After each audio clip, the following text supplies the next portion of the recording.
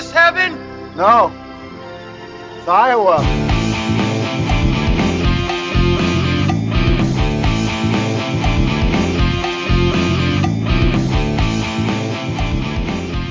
I don't know what to do, Godfather. My voice is weak. It's weak. Anyway, I had this part in this podcast.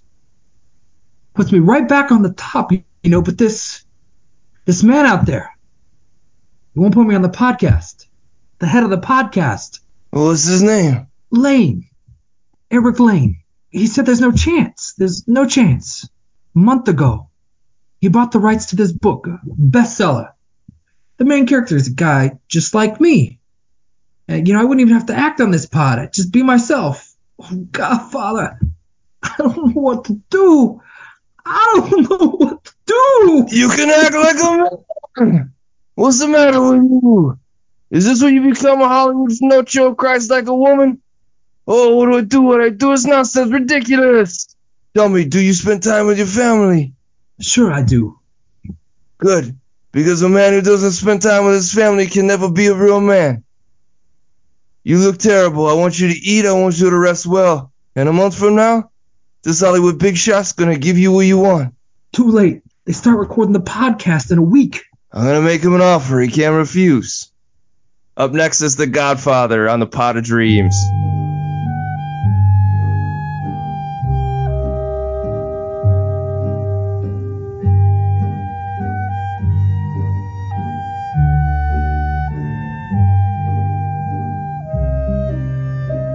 My father's no different than any other powerful man who's responsible for other people. If I had this part in the picture, it puts me right back up on top again. This Hollywood big shot's gonna give you what you want. He says there's no chance. I'm gonna make him an offer he can't refuse.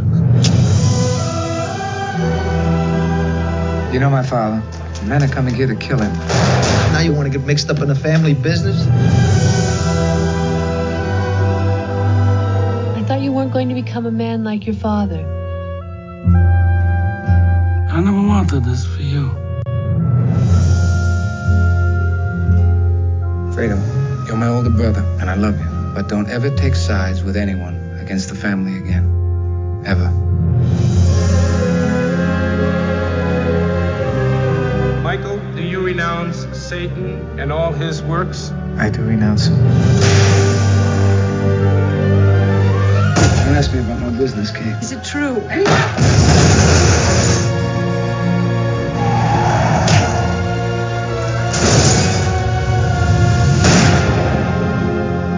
Leave the gun. Take the cannoli.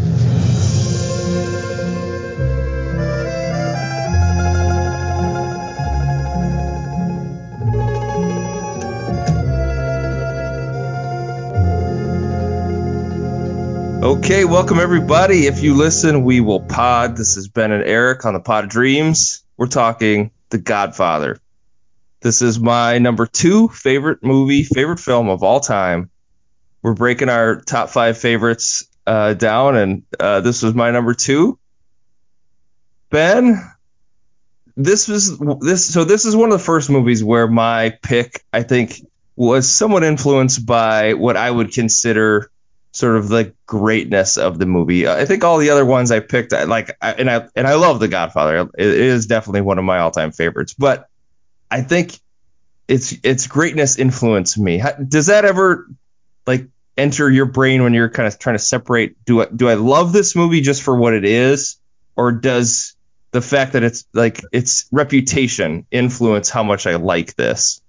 I mean, it can in a general sense, sure, but when we're talking about favorites, I don't have a problem thinking what movie just resonate with me. I mean, I have a problem because there's a lot of movies that are like that, but I don't have a problem. I mean, Godfather's a good example for me. It's a great movie. I don't have any remotely serious qualms with it whatsoever. It's great. I think it's great. I enjoy watching it. I understand why a lot of people highly regard the film. I agree with it. But it just doesn't resonate with me on the level of a bunch of other movies. Just for subjective personal reasons. It's great, and I'm looking forward to talking about it. So I don't really have a problem in a general sense. you can see, okay, I get why people think this movie's important and it can be too hyped, or the hype can help, or you think you ought to like it. Maybe that influences some stuff. But in general, I watch a movie and then I have whatever reaction I have. And this is a movie I saw way late. I mean, I guess you probably saw this when you were like a kid or a teenager. No, I probably didn't see it till I was in high school. Okay. Yeah, I didn't see it till like late college. Okay. Like I was probably like 21 or 22 till I saw it. This is one of the ones I heard like, you have to see The Godfather. And I actually saw it as part of the watching every Best Picture thing that I did. And when we finally got to the early 70s, that's when I watched Godfather Part 1 and then, Godfather Part 2. Yeah, so the movie came out in 1972. So this movie's, more than 50 years old at this point. It just turned 50 last year. Yeah, just turned 50 last year. That, I think, jumped out at me, too, is like whenever I've watched this movie, and even this last time, it doesn't feel old. I know it's sort of it's a period piece, really. Like, it's a movie that's supposed to be taking place in the 40s, right? It starts in the very end of 1945, and then it ends in, like, I don't know, 1952, 53, somewhere in the early 50s. But that was always, like, a confusing thing for me, too, when I first saw this movie. It's like, it's not obvious. This is supposed to be taking place at a different time than it is when it actually came. Because, to me, it's just old. It's just an older film, but it's obviously about a different period in American history. So part of it for me, too, is I was watching The Offer on Paramount Plus. It's a show about the making of this movie. Okay. And it's not a very good show. I like it because it's about like how a movie gets made. Most of it's about Miles Teller plays the producer, Albert Ruddy, the guy who's kind of spearheaded the movie. And I found this isn't a movie. This is a show. It's a show. It's a mini series. It was like 6 episodes. No, like 10. It was too long. It was too many episodes. Yeah. How is there that much of a narrative runway for? How it got made? Okay. There is a. I mean, in terms of a movie production, this has to have one of the craziest stories. But a 10-hour long. No, that's insane. It didn't need all that. Absolutely not. I mean, and that's like 10 hours. Like those are like hour-long episodes. That's what I'm saying. It seemed like a very serious, prestigious thing. Anyway, sorry. But there were like some things that really jumped out at me in watching it, and then watching the movie, I found kind of just like I never realized it. One is the Al Pacino of it, that like he was a complete unknown actor. And like the studio didn't want him at all to be in this movie because he was just a play actor, hadn't been in anything. And that Coppola and this Albert Ruddy guy like went to bat for him and basically refused to make the movie if he wasn't Michael Corleone. And like to think that that's how Al Pacino basically got his start. I never realized that this was like basically his first big break movie. And I don't like Godfather 2, and Godfather 3 is kind of, pretty bad. I've never seen it. I've literally never seen it. Nobody's ever said anything that's made me even vaguely interested in watching it. I did buy that. There's like a Coppola made like a recut of it, which is apparently supposed to be a lot better. But anyways, I don't like Godfather 2 as much as this one because that one's mostly just about Michael. This one really isn't. But what jumped out at me is how amazing Al Pacino is in this movie. I mean, you could almost make the argument this is his best performance. Like, maybe. How much he changes from this sort of like college boy war hero to this like ruthless killer in the span of 3 hours is pretty astounding. No, he sells it so well because it's very subtle and gradual, and it happens mostly on his face. You see, I mean, the plot happens around him. His his posture changes too, like the way he holds and carries his body. Like there's a scene, and we're gonna jump around, but like it's the right before. He kills the police chief and I don't remember the guy's name, but one of the guys from one of the other rival crime families. He has this look. He's got the gun. He has his Salazzo. Yeah, I don't know, the guy that orders the hit on his dad or whatever. You just see the look on his face. He's like, all right, once I do this is going to be who I am. I'm going down this path. There's no turning back from this. Yeah, he has that conversation. Was like, I'll just kill the police chief. And then he says that, but then it's right before it happens. He's sitting at the table and he's got the gun and you see him, he's like getting himself ready and he's like, okay, this is it. And then, he seals his fate. He knows this is it. This is who he's going to be once he does it. There's no going back to I'm not part of the family. I'm not part of the crime family. I'm all in at this point once I do this. Yeah. But yeah, Pacino in particular jumped out at me watching this. Sure, the other great. thing is like how big of a movie this was. Like, I guess I had never realized that when it came out, it was the highest grossing film of all time. For, a year or 2 years later than Star Wars comes out. Yeah, movies like this used to be like the biggest movie of all time. And there's something else just about the beginning of that movie. You said it doesn't look that old. And for the most part, I absolutely agree. There's a scene like, the first scene, right? I love that it starts with the blood back and then fades out with the Undertaker. I believe in America. Yeah. I mean, that with the darkness, the music. See, again, I'm a big sucker for how a movie starts. And this movie is an all-time start. It starts great. The score, the black screen, and then just the voice. I believe in America.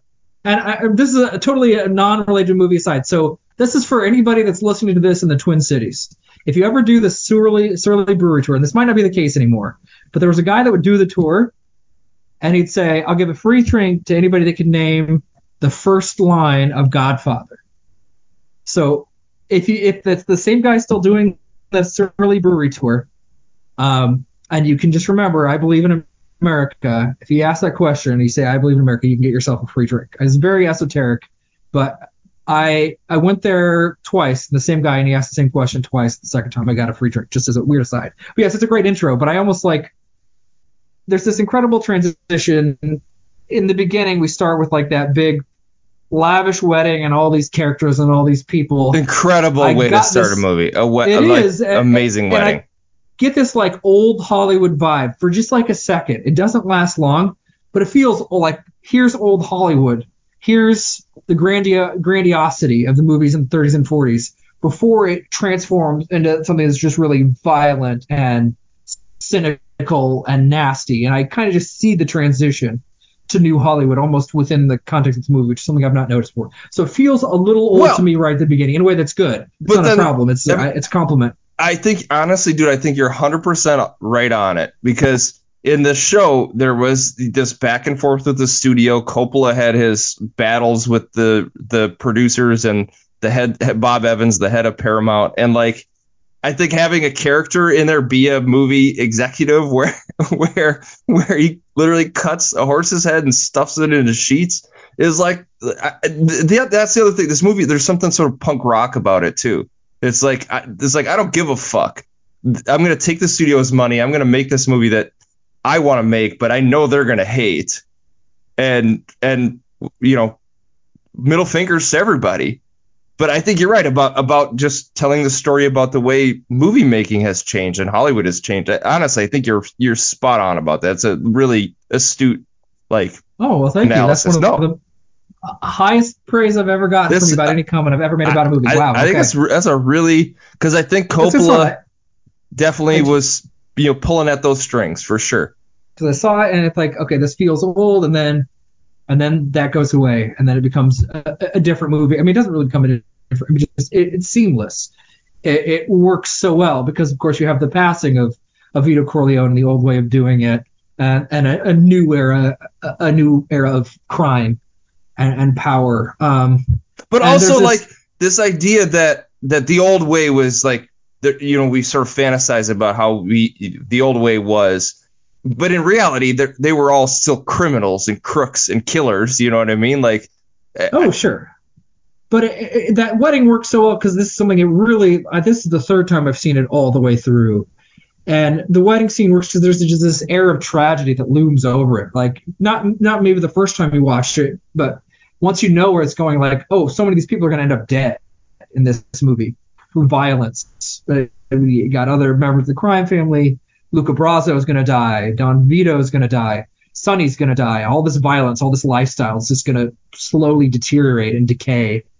And it works. It works on a rewatch. It gives it a richness, a rewatchability. It's like you can just see some of these qualities permeate through the movie in a way that it didn't initially, right? Because here you see him at his height before the fall, and it's great. It's just phenomenal. But the movie just kicks you right in. You're just at the wedding. People are coming to him asking for things that he can't refuse because it's his daughter's wedding, and then he goes out and dances with her, which he dances to the theme, which I didn't catch before, which I think is pretty fucking brilliant. That I didn't notice that. The father-daughter dance is the like that, the Godfather theme, which is which is super cool.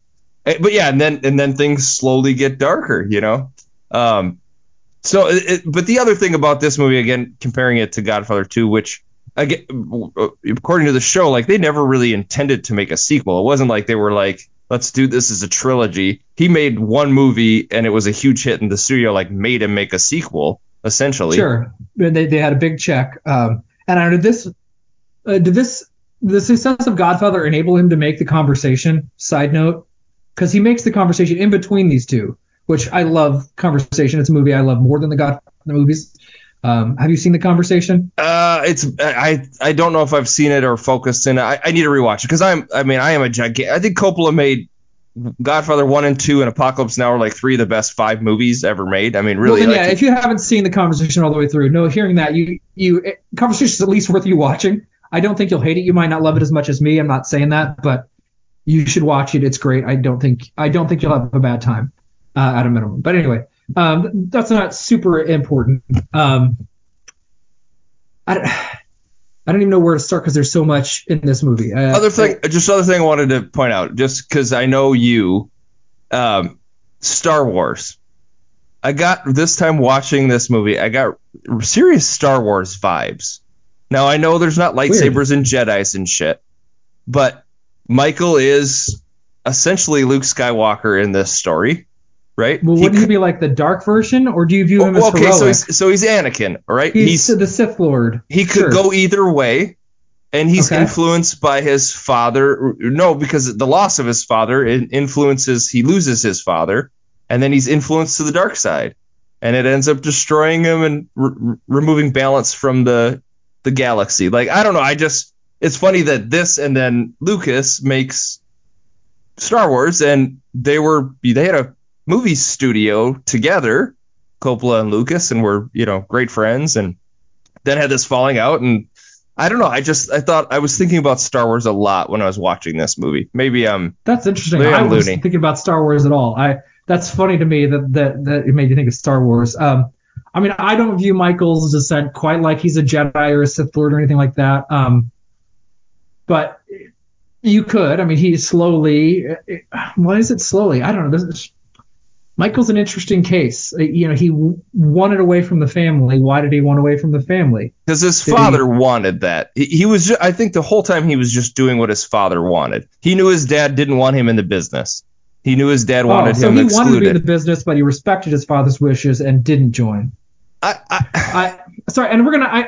I know you don't like part 2 as much, and I haven't seen it in a long time. This movie made me really want to watch part 2, but it's me too. Another 3-hour chunk. But it's like I really need to see part 2 again. It's been a long time, so I might try to chip away at part 2. This made it, but I think part 2, even if they didn't intend to make it, it does what a great sequel does and enhances and enriches the first, and then those are 2 stories that speak to each other in really meaningful ways. Because you do get a scene, and you mentioned on Twitter that you wanted like a prequel, which I have zero interest in, but whatever. You wanted to see Michael survive the war, and you wanted to see the gang war of 1935 or whatever it was. I don't care about that, but. Because they talk about how Tom isn't a wartime consigliere, and Sonny says, like, my dad had this other guy when he went to war. Like, I want to see that war. They'd be fucking awesome. There's meat on that narrative bone. Some people would care, but I wouldn't. I might watch it, but it wouldn't. I'm not excited about it. But anyway, there's a scene at the very end of Godfather Part 2 where you get a flashback before the wedding, earlier, when World War II is breaking out, and like, we're going to go to war. We being the U.S. is going to enter the war. And Michael says, I'm dropping out of college. I'm going to go be a Marine. And everybody disagrees with it except for Fredo, which has its own connotation because he kills Fredo in the next movie. But Fredo's the only one that supported him. It was like, good for you. And it seemed like everybody else didn't want it. But I don't remember the scene super well. So I didn't get that his father wanted him to join the military. I thought there was some tension, and he kind of disliked his family and the violence a little bit. But who knows? Really, I think there's a lot of room to interpret how you want their relationship. When he showed, I'm with you. Like, he says that to his dad. Like, I'm with you now. Yeah. I'm here now, right? And that felt more than obviously there's physically there, but like I'm back with the family. I'm not rebelling anymore. I'm not doing my own thing. I'm back in the fold. Like he wanted to be out deliberately. I've always interpreted it as he found his family distasteful. No, because the scene where he doesn't even speak Italian that well. You know what I mean? Like, but the scene struggles with Italian at the restaurant, where the Don's in the hospital, and Tom tells him that Michael's the one that killed them. The Don it's heartbreaking. He starts crying because he didn't want that for his son. Like that's the thing that broke his heart the most. Yeah, maybe that Michael's the one that did it. Yeah, that's a fair point. It could be. I don't know. I mean, he cries because his son's, but if he felt like his son was always with, I don't know. He's more sad about that than when he finds out Sonny's dead. It hurt him more to know that Michael is now. Well, I think he knew Michael involved. Was the most talented of his kids. I mean, I think he knows Sonny. Side note, this is totally the first time I saw this movie. I was so confused by the Santino thing. I was like, who the fuck is Santino? They're Sonny, but Santino is Sonny. Oh, it's Sonny. Like, yeah. Yeah, I didn't. Well, and also that James Caan is an Italian man is like, wow. Well, that's a really bad casting. I mean, this is probably James Caan's best role. I mean, I don't. Thief is pretty good, but I haven't seen all Thief, so I guess I'll reserve judgment. But having seen him in the program, like, okay, he's at least way better here than in the program. Yeah, like way better. I've never really been a huge James Caan guy. Yeah, I don't. And he's okay in Elf, I guess, too, where he just plays a cranky old guy. But what I was gonna say is the scene when we first see Michael, when he shows up at the wedding and he's kind of talking to Kay. He's very like low key about explaining this. He's like the ones. Oh God, I fucking love it. I wish I could remember exactly what he says, but he's talking about.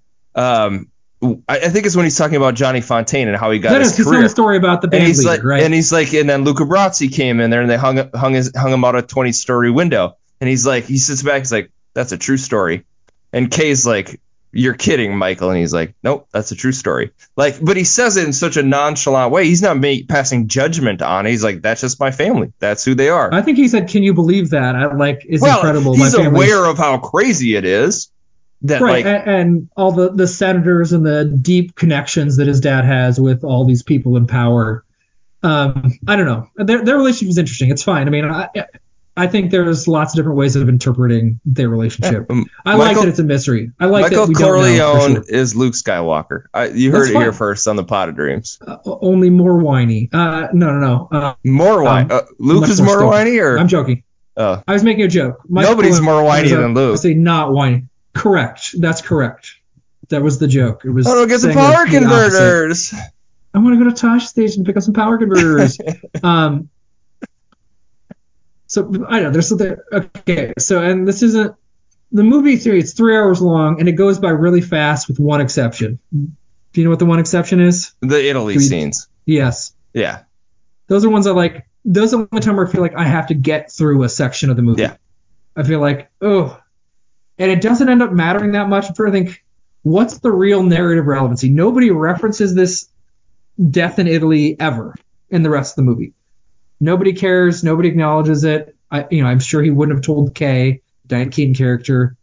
And I don't know what it shapes his personality either. Like he comes back, Sonny's dead, and there's all this other stuff to deal with. And then here's this woman that he married, and she died. Did the people that killed her get punished? Do we know anything about that? Well, in the end, they do. I mean, I think it's part of why Michael decides to join the family and get revenge. He knows that the 5 families are responsible for that. Okay. Sure. Okay, so you think maybe give some extra motivation. Because in the end of the movie, he executes all of them. I mean, he's all the leaders of the 5 families. He's straight up Darth Vader at that point, right? He's wouldn't that have created Wouldn't that create a massive war? It does. To assume, like, for the next 5 years, they're just fighting each other nonstop. I think in Godfather 2, if I remember correctly, it skips ahead, and they're in that's the midst end of of the a war. 50s. Yeah. And he switches to a wartime conciliary. That's why he ditches Tom Higgins. Tom, you're not a wartime conciliary. Yeah. I think you're right about the Italian scenes. I do enjoy them because it's kind of cool to see Michael just traipse around Italy, and then watching Apollonia blow up is like crazy. But there's really no reason. If I'm an editor and I want to cut this movie down, I'm like, why are we? And apparently that was a big fight to make to film those in Italy, and all the money to film that. And Coppola wanted it and thought it was super important to the narrative. And that's fine, I guess. I'd love to go there and see that. Shouts to White Lotus. Okay. I didn't see all of White Lotus season 2, but I saw chunks. My wife watched it, and I would tune in for an episode or part of an episode, and I saw the ending. They go to where they filmed it, and they go to that restaurant. Yeah, and she's like the doll is sitting. Yeah, that's the only time where I was like, oh, okay, this movie still it cracks, it flows, and then it's like, oh boy, okay, how much longer are we going to spend in Italy? Yes, you're right. You're 100% correct. The other thing about this movie that I just if we don't talk about it, I would feel like we committed malpractice. Is Marlon Brando. Like, I don't think, and see, I can already tell. I honestly, I think in my life, we just did There Will Be Blood. I think Daniel Day-Lewis's performance in that is one of the greatest of all time. But I really think this is the greatest acting performance of anyone I've ever seen. Okay. And it's the reason why Godfather 2 doesn't work for me as much, is because there's no God. The Godfather's not in The Godfather. Well, the question is, who's the Godfather? Is the Godfather? We don't get Don Corleone. But the title Godfather, that's itself a question. Is it referred to Don Corleone, or is it referred to Michael Corleone? Well, we don't get ignoring the sequels. We don't get Vito Corleone in the sequels. So, well, that's fine. Of all the performances in the movie, I think I like Marlon Brando's among the very least. Wow. I do not like it as much as I'll put it ahead of James Caan, but it's not Diane Keaton.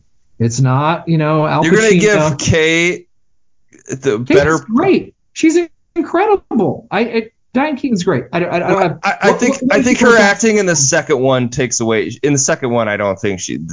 I don't remember. I had an abortion, Michael. I had an abortion. It was an abomination. Like I don't like that part, but that's the sequel. You don't like that she gets a revenge abortion? Okay. Anyway. No, I think it's a stupid move, but whatever. Well, that's fine. That's fine. It's. She also married a guy she knew was like associated with the organized crime. Like, what are you doing here? Do you not understand what's happening? I mean, I do love the scene where she Michael, did you kill? I don't think she realizes just how bad it is until that moment. I don't know. At the wedding, Michael was pretty clear about what his family does. Right, but anyway, that's fine. I don't think she really grasped. I don't think she thought Michael was different. I don't know. Back to Brando. It teeters on a little too much over the top, and I'll give you the example where it's like it almost loses me, and it's the death scene. It's a bit much. This is. I love that where he's playing with his grandson with the. I don't have a problem that he's orange peel in his mouth. Grandson, but it's like, this is okay. We're getting a little bit. And there's times where, you've heard the impersonations, and he's just kind of almost toying with overdoing it a bit much. I understand. Doesn't Heath Ledger toy with overdoing the Joker? I would say there's a difference between being an Italian mob guy and an insane nihilistic, villain in a comic book movie. Oh, so it's the low racism you're thinking? The way Brando portrays it, a little bit of racism? No, not necessarily, maybe. Italians can take issue with that or tell me I'm wrong and he's spot on. I don't care. I feel like he's almost quite a caricature. There is subtlety there. There's a little bit of subtlety, but there's times where I don't fully believe him. I'm like, It's so dynamic, though. Like, you cannot look away. You cannot look away, though. Well, he's charismatic. Sure, he's a star. I'm not bored looking at him. I'm not like, get off the screen, you Ben Lewis motherfucker. You're so boring. I don't want to look at you. It's not that situation. But there's times where the illusion is almost shattered. It teeters on the edge of being shattered. Of this is a real person versus this is like zaniness. It comes real close at a couple of times. I don't always buy the range of emotions that he's experiencing. It's not quite there. And Brando at this point, he's I don't know at what point he kind of goes off the deep end a little bit. I don't know if this is it or a little after this. But Didn't accept his Oscar. Refused to accept it. This is the Native woman who comes up and says he's rejecting this for the treatment of Native Americans. In films, yeah. Yeah. Which is pretty baller. That's a pretty baller move. That's fine. I mean, he was the biggest star ever, really, at that point. But it's like his best days aren't behind him yet, but they're coming close, I guess. I see this as okay. I think this was part of a big comeback and then a steep decline after that. Because I don't even know what he's in after this. He was in Superman. Oh, okay. For a hot minute, he plays Superman's dad, right? Yeah. Okay. Yeah, I mean, he takes roles. He gets paycheck. I know he's in the Island of Dr. Moreau in the 90s. I mean, he's in some stuff, but also like the influence that this movie had. That's another thing that I guess I didn't realize. Like Scorsese, we always think of like, oh, Scorsese's making mobster movies. Like, does Scorsese make any movie if it isn't for this?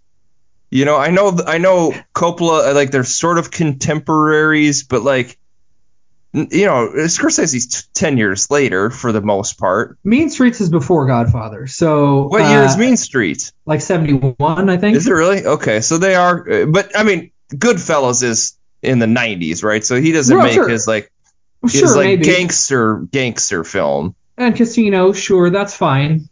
But I mean, I think he had this sensibility anyway. But of course, Godfather would have been transformative. It was transformative for everybody. I mean, this was the biggest movie of 1972. This was a massive hit. It's one of those movies that everybody saw in the early 70s. So yeah, I mean, I don't doubt that shaped Scorsese in a good way, but I do think he had some of these sensibilities that predated it. And Taxi Driver's its own thing. It's different. He doesn't make. And maybe he would have made Goodfellas earlier if this movie doesn't exist. Maybe he's like, I can't do Goodfellas because it's too much like The Godfather. I don't know. That's possible. But I mean, so he waits. I mean, he doesn't do it till much later in his career, really. I mean, he's got 2 decades of movies before he makes Goodfellas. But I don't know. I mean, there's other than, and this isn't even a movie flaw. This is a game theory question. Was having Luca Brasi pretend to go to the other side is one of the all-time dumb moves? Did he think that would work? Yeah. After he says no to the narcotics, he says, I want you to pretend. I want you to pretend you're unhappy with us and go work for them and tell me what you see. Did he expect that to work? Yeah, the actual like war games that he played, they're pretty stupid. Like, I mean, you're right. Of course, they're gonna just kill him. Like, you're just sending him out to die. Yeah, like you think they would be. Oh, I guess he's upset about the drug. Like, he just seems so clearly like this is the guy that's been there with you for 2 decades or whatever. Like your most loyal fighter, and he wants to switch sides all of a sudden. Okay, come on.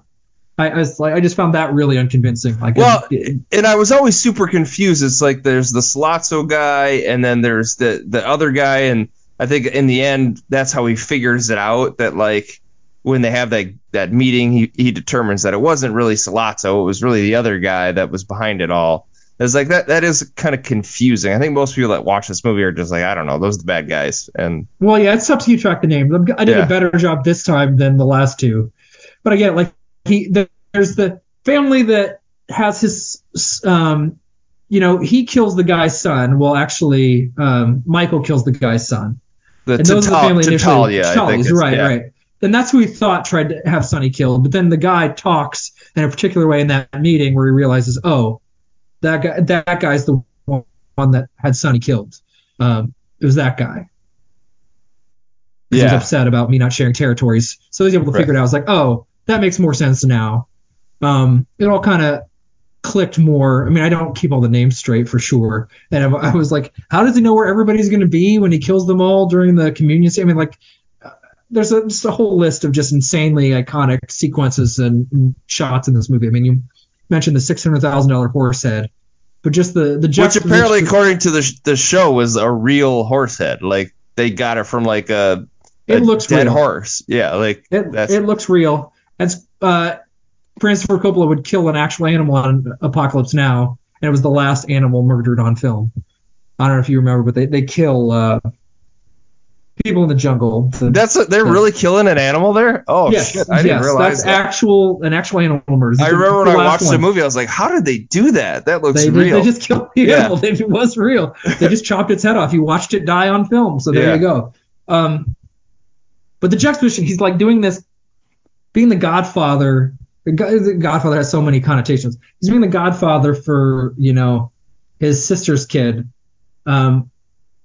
Juxtaposition to all these people dying and him saying he'll not sin and reject the devil. I mean, it's just reject Satan. It's incredible. It's so, and all while, yes, it's like all the while he's bringing evil in. Catholicism. Yes. Oh yeah. This is like cover for him.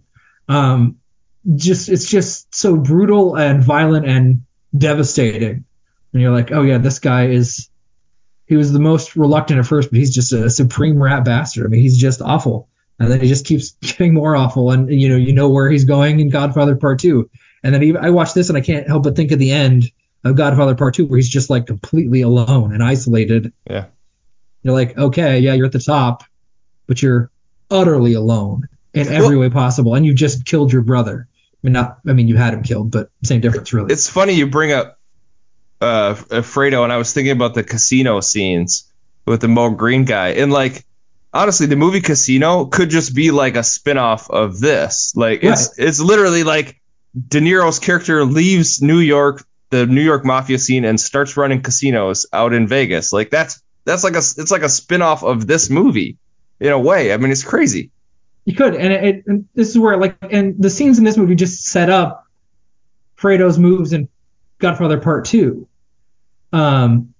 You see, like, here he is, he's a fuck up. His brother had to come and save him from getting pushed around by Mo Green, and he's trying to form some sort of identity, but he just can't do it. And you see him bumble his way in Part 2 and end up getting killed because he makes a very awkward move for the throne. And it's all set up. I mean, it's not deliberately set up. They didn't intend to, but it works. Those scenes in this movie just set up the tragedy that's down the road. And so I found myself thinking about Godfather Part 2 a fair amount with this movie because they do speak to each other so well. I was going to say, it's not to jump on our 5 Degrees of Field Dreams, but John Cazale I did want to have like a little talk about him, because if you really just take this movie on its own, Fredo has very little to do with it. I mean, I always think of Fredo, I knew it was you, Fredo, like that, but that's not in this movie. You broke my heart. Yeah. Right. Yeah. That's Part 2. And his character, there's the scenes in Vegas where he's like, I got some ladies for you. And then, you set my brother straight.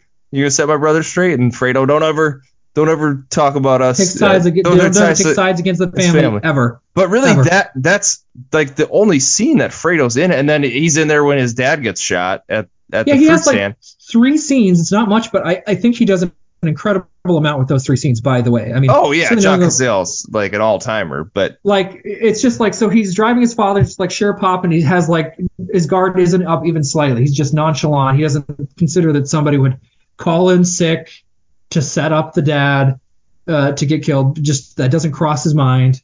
And then they come running and he tries to get his gun out, but he's so slow to react and he bumbles the gun. And then even as his father just got shot, he's just like sitting there crying and like upset. And that's a total human reaction. I would probably react the same way. I'm really not judging. But then you compare that to Michael, who's at the hospital.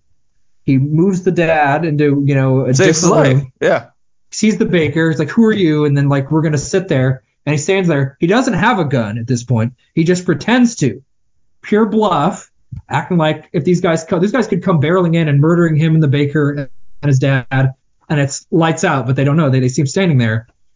And the baker's, shaking. He can't light a cigarette. And Michael's just stone cold, nonchalant. Yeah. I'm fine. We're fine. Good dub. Didn't care. Unfazed completely. And it's just such a good heft. And just even seeing like Fredo's like trying to impress his brother, but he's just like so unaware of what's happening. He's so oblivious. He means well, but he's just kind of a dope, and everybody knows a dope. Even Don is like talking is like, let's face it, Santino, God rest his soul, it was a bad Don. And Fredo, it's you, Michael. I always thought I was a puppet on a string. I thought you would hold the strings. He's a fuck up. Fredo's a fuck up. We see him in just those little bit of scenes. He's an all-time fuck up. Yeah, he's an all-timer. Yeah. And he can't even, like, he's got this primo position, totally unearned because he just happens to be in this powerful family. He's banging cocktail waitresses two at a time. People can't get drinks. And he like can't even do this easy job, which is like running a casino with mob backup and mob support. Yeah, and he can't even do that. It's just, it's great. He's just fantastic in his 3 scenes. So we see that, and like, see an actual human. I don't waver for a second, unlike with Don Vito at times. But this isn't the capitalism is bad cap hour, but I think we have to, the line, it's just business, is this great jab at capitalism. And Don Vito is they try to kill him because he's a bad capitalist. He gets in the way of people making money. His stupid old world values, they get in the way of that cash money. And that's why he's shot. It's just business, which is also really a condemnation because it's, I don't value you as much as I value the money. I'm not doing this because I personally hate you. It's just, I don't value your life as much as I value making a bunch of money. It's this really cold, cynical statement that gets repeated all throughout the movie.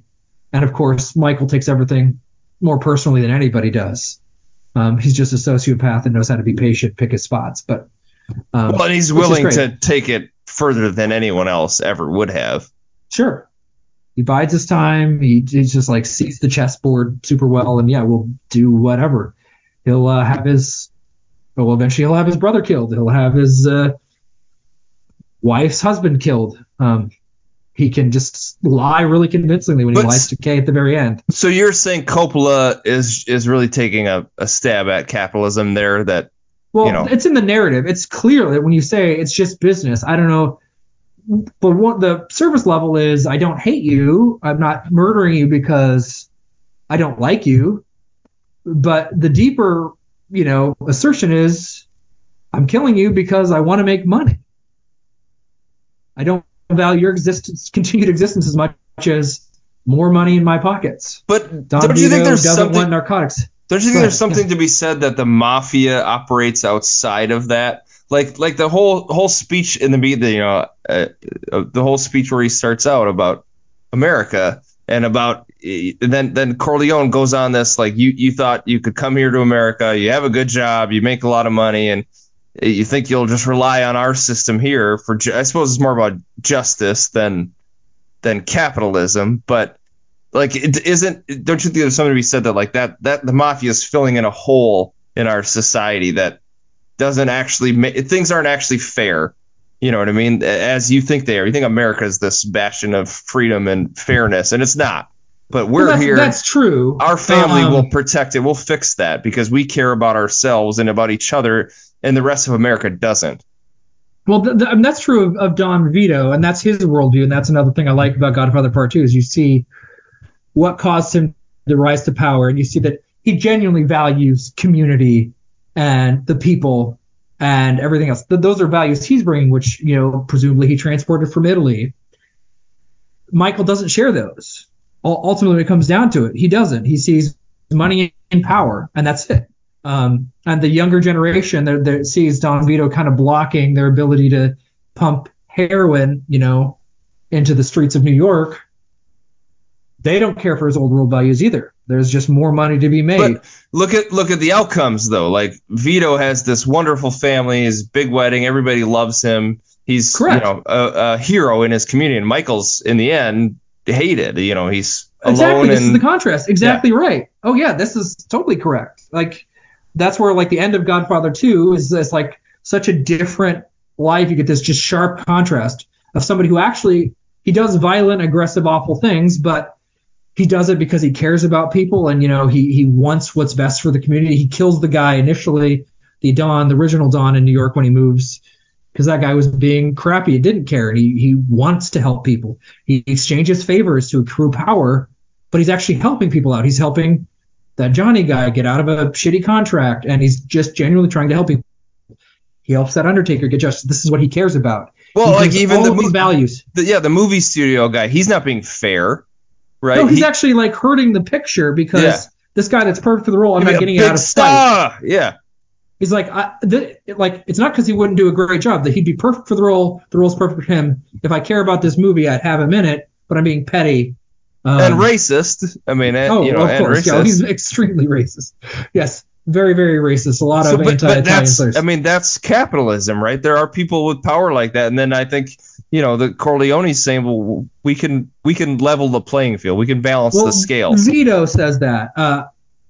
Michael doesn't. He gets rid of the olive oil. Like, we're out of the olive oil business. All the old world stuff's gone. We don't care about olive oil from Italy anymore. Which is crazy because he wants to go legitimate. Wouldn't that be like the best way? Is just to keep expand your olive oil business? Well, he also sees which way the wind's blowing. He's like, knows the casinos are going to be big. This is before Vegas becomes Vegas, right? So he's getting in on the ground floor of Las Vegas, essentially, smartly. And he's using his leverage to get show business and performers there. And he'll probably strong arm some other performers and probably do all this stuff to develop Las Vegas into what it is. But that's, and as we're even talking, my mind's kind of going, because we're done with this. We're going to go to like this perverted version of the American dream, Las Vegas. Come gamble a bunch of money and you can become rich, which is true for a very tiny percentage of people. Everybody else is going to lose money and end up sad and depressed. It's just such a clear contrast between those two. And you mentioned It's a Wonderful Life. I mean, Don Vito is kind of like a George Bailey character almost. Like, yeah, he's violent, he's aggressive, but he cares about community, and Michael doesn't. Ultimately, he doesn't. He cares about power, mostly for power's sake. He just wants to be powerful. He doesn't want to be challenged. Nobody can thwart him. He will not tolerate the slightest, aggression against him or the family. And he takes everything to an extreme. And it's such a good as you're just saying this, my mind's kind of racing. Yeah, no, like Don Vito's that way. He's a much more likable character ultimately. And Michael's not. He's vile. He's terrible. If you like the term evil, he's as close to evil as you're really going to get in a person form.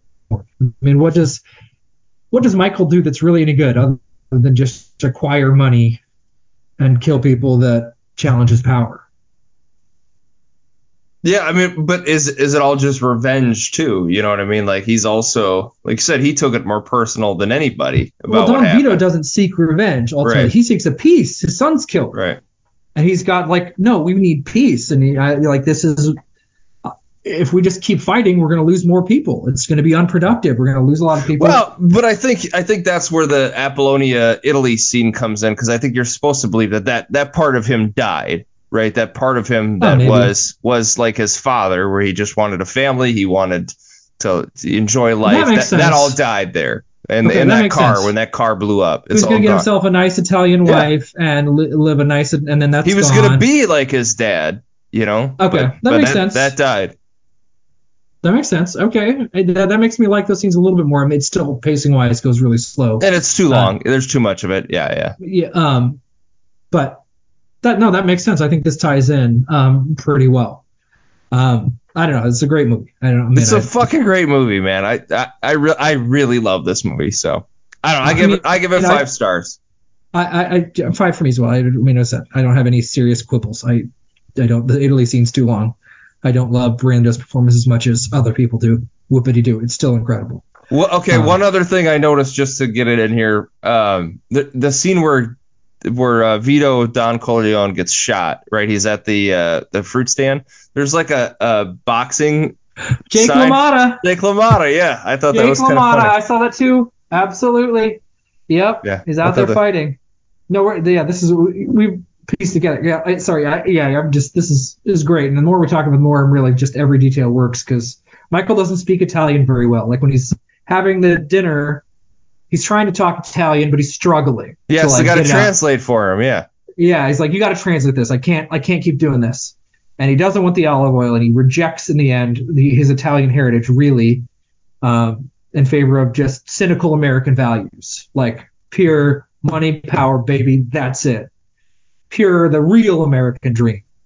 Just accumulate as much of each as you can. The Daniel Plainview worldview, if you like. Absolutely.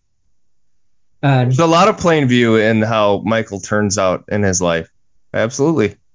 Yeah. Anyway, it's great. But yeah, 5 out of 5 for me. There's no point in belaboring it. There's no meaningful criticism other than I don't love Well, the awesome. scenes. I don't have anything else to really say. I love this movie. It's iconic. Like, I mean, just the scene where the horse head, it's like, and it expands out. How many Simpsons jokes have been based off of that? Or There's so much of stuff's been spoofed. I mean, the death scene of Don Vito has been spoofed a billion times. The dying in the garden with the old fertilizer can thing. And he's like spilling it all over the place. Like, think of the chemicals in that thing. He's got his little kid spraying these fertilizers. That scene borders on comic to me when I watch it. It is kind of funny, yeah. It's like, is it supposed to be comical? I don't think so. But it's fine. It's one scene. It's whatever. I think it's tender. The grandfather and his grandson playing out there in the little garden. I guess by the end, I'm kind of like, all right, Don Vito, you're played out as a character, so yeah, let's just get you off the board and move on. But all right, yeah. If you build it, he will come. So do you want me to do my 5 degrees of Field of Dreams first? Go for it. All right, so we're connecting Godfather to Field of Dreams. I went with our guy John Cazale. Like I said, incredible actor. Dude was only in 5 movies. It's an incredible run. It's an absolutely astounding run. Godfather. He's in the conversation also. You mentioned that. I know. I don't want to spoil it, Eric, but okay. I know he's in the don't remember him in that. Godfather 2, Dog Day Afternoon. That's probably his best. I think so. Of all of these. Deer Hunter's pretty good, but he doesn't go to Vietnam with them, no, right? He's like in around. Their high school, yeah. Yeah, they have a scene at the beginning where they're at a wedding right before they go to Vietnam, and it's Christopher Walken and De Niro. There we go. The Go. But anyway, yeah. I mean, that's my least favorite. Those are the only movies he's in.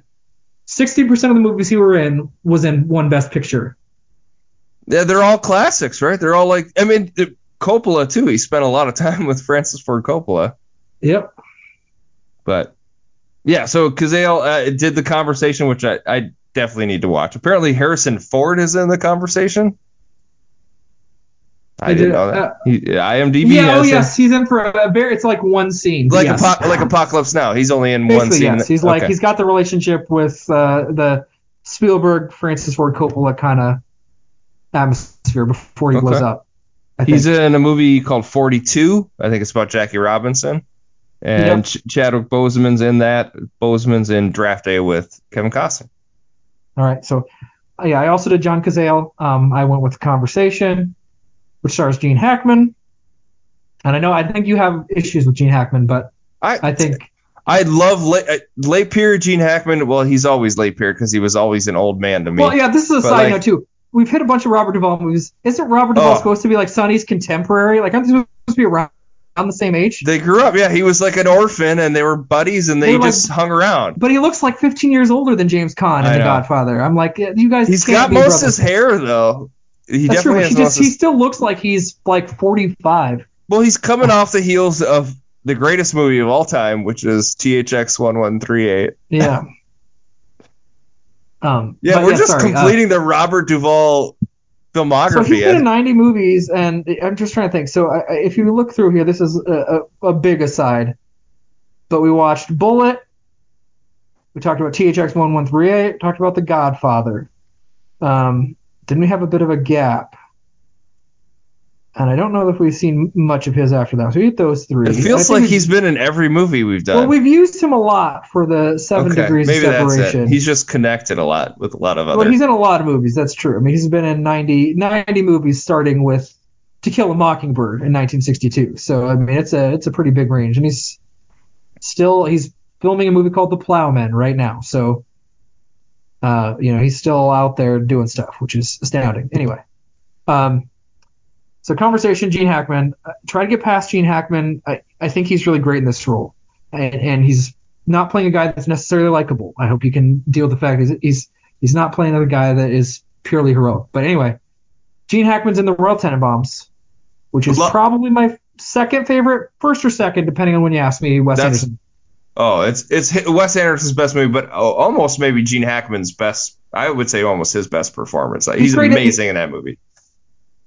Yeah, I mean, he's great. In it, I love it. I love Grand Budapest Hotel probably more than you do. Those are the two that battle for the top 2 spots. It's whatever. It's an immaculately incredible movie, but that's Bottle Rocket's better than Grand Budapest. I disagree, but fair enough. You're allowed to believe what you want. It's a free reality. But Danny Glover's in Royal Tenenbaums, and he's also in a movie called Silverado with Kevin Costner and a bunch of other people, a Western from 1985 that I've never seen, but who knows? Someday maybe we'll watch Silverado. And obviously a Kevin little Costner, prelude to Yellowstone for Costner there. Oh yeah, he's kind of done the Western stuff. I mean, yeah, that's true. Dances with Wolves is kind of a Western as well, and he's a guy that's stoic and doesn't say much and is a man of action. Feels like a Kevin Costner role to me. But all right, so that was your number 2. Now we're revealing Ben's number 2 favorite movie of all time. Yep, I'm always really bad with clues, but we'll try it here. One thing I thought, so if you're listening to this, I know there are a few people out here listening to this. If you want to send us on social media your 5 favorite films of all time, we'd love to hear it. Just an idea. So for this movie, they started filming it, and after about a month of filming, they were looking at the lead and said the lead is just all wrong for the part. And so they had to do a complete reshoot, and they had to recast the lead. That's clue number 1. I think I know what this is, but before I say it,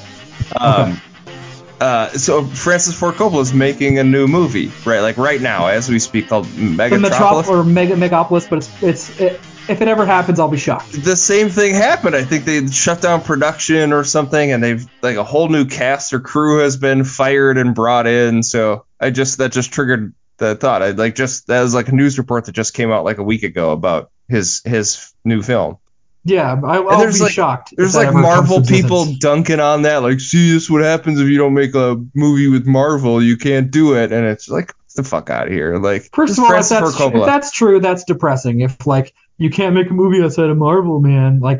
If that's the actual reality, what a bummer. Well, apparently the budget is just ballooning on this movie. Right. Yes, and he's probably being a lunatic, and he's this is my magnum opus after so many years I'm trying to make the perfect movie, and he's just probably being an absolute lunatic about everything, which is great, but it's not always fun to work with somebody like that, who wants you to work 16-hour days or whatever. And will literally kill animals if he won't do that anymore, but yes. Because he can't. He probably would if he could. Sure. He'd get arrested if he tried it now, maybe. I don't know. Most lunatic filmmakers would. I mean, I think Christopher Nolan, if he wanted to kill an animal, thought it would work and could, he would. Motherfucker just set off a nuclear bomb. Right. I think he would do whatever he could to make a movie. Right. If he thought, we need to have a dead donkey or whatever it is, let's murder a donkey.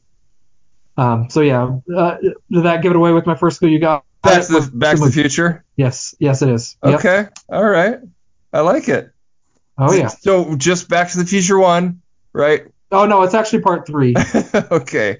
If Back to the Future 3 was your second favorite movie of all time, I would say. So you're such an enigma, Ben. Because that's just a pure entertainment movie. That's not going to get your brain racing, right? It's just pure entertainment, and that was on my short list of 5 favorite films. But we'll save this for the next podcast. But I'll happily explain why Back to the Future is in. I like lots of movies for lots of different reasons. This one almost didn't make the cut. I mean, it was between this and another movie very intensely.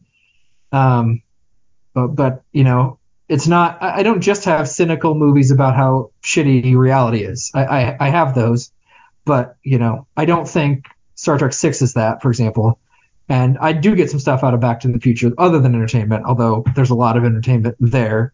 But we'll get to it. So Back to the Future. Back to the Future, Robert Zemeckis. Let's do it. Absolutely. You were just on point. You just knew that they had to recast that role. That did not slip past you. It was Eric Stoltz was the original Marty and he's McFly. Apparently very, very serious and being dramatic. He apparently was a method actor. He was doing method acting. So he was being Marty McFly even when they weren't filming. Zemeckis was like, no, we need a screwball energy. This is not working at all. Yeah. This is not a serious movie. Did you have other clues that you had not good ones. I was going to eventually reference Eric Stoltz, and there was a lot of drama. Originally, he wanted to make the movie in the early 80s. You got a lot of Huey Lewis facts in there? No, I didn't do any humor, but it was they wanted to make it in the early 80s, but they thought it was too tame of a comedy because this is off the heels of like Animal House and Caddyshack. So they thought, it's got to be really raw and we got to have like sex and nudity. This is too tame. It's not risque enough for a comedy, so it got tabled. Eventually made Romancing the Stone, which bought him enough cred to be able to get this one made. And there's all sorts of like dynamics. So like Robert Evans is the studio guy with Godfather, right? Yeah, Paramount. I think you mentioned him. Yep. He was involved this, and there's some back and forth because Spielberg was going to try to get it made and use his leverage and clout. Zemeckis didn't want to just rely on Spielberg to get movies made, and then Spielberg decided he'd back it, but had problems with Evans, who didn't want him to make E.T. So there's all sorts of like personal. Yeah, Spielberg did that with a lot, like Gremlins, right? He threw his weight behind that movie. You know what I mean? Like he did that with a lot of different filmmakers. No, he's great. I mean, he loves movies. He wants to make his movies, but he wants other people to make their movies too. If you got a good idea and you think you can do it, have at it. There's nobody like that now. There's nobody out there just DreamWorks, and they didn't ultimately they couldn't quite compete with Pixar, but they tried. Like, let's make some movies. Like it's not like Shrek. It's not like Nolan's out here like stumping for other filmmakers. He's just doing his thing. You know what I mean? Like there aren't people like that anymore. It's tough, and it's a lot of money to make movies, and it's like we're just stuck in this hell where you're either making some big sci-fi blockbuster or you're making something for. You know who does that? Jordan Peele. Like the Spike Lee movie Black Klansman, like he produced that. He put his weight behind that after Get Out. Like he's one of the people out there kind of doing that. Sure, and there's probably more. I don't always know who's producing everything because I'm just not that plugged into who's doing a movie. Brad Pitt had his own production company. He was kind of throwing his weight around there too. But he's an actor. That's a little different. Yeah, very rich and very prestigious actor. But so he can throw his weight behind some projects. But didn't his studio make 12 Years a Slave? Yep. Yeah. And that's why he did the small part. He had a small part in that. Tom Cruise had a thing that eventually went under. Sure. He was just like producing his own movies. Like that's a little different. Yeah, some people do that. I don't know. I mean, Mel Brooks had a production company. I mean, he produced The Fly, which is crazy to think about, Danny DeVito had a production company. Like, there's a lot of people out there that did that kind of stuff. But that like to like put your name like as a way to get things made like that's a little different, I think. Well, yeah, I mean, it's just like tough. You kind of got to do that. People don't want to take chances on stuff. All right, Matt, leave the gun, take the cannolis. Thanks for listening, everybody. Capiche.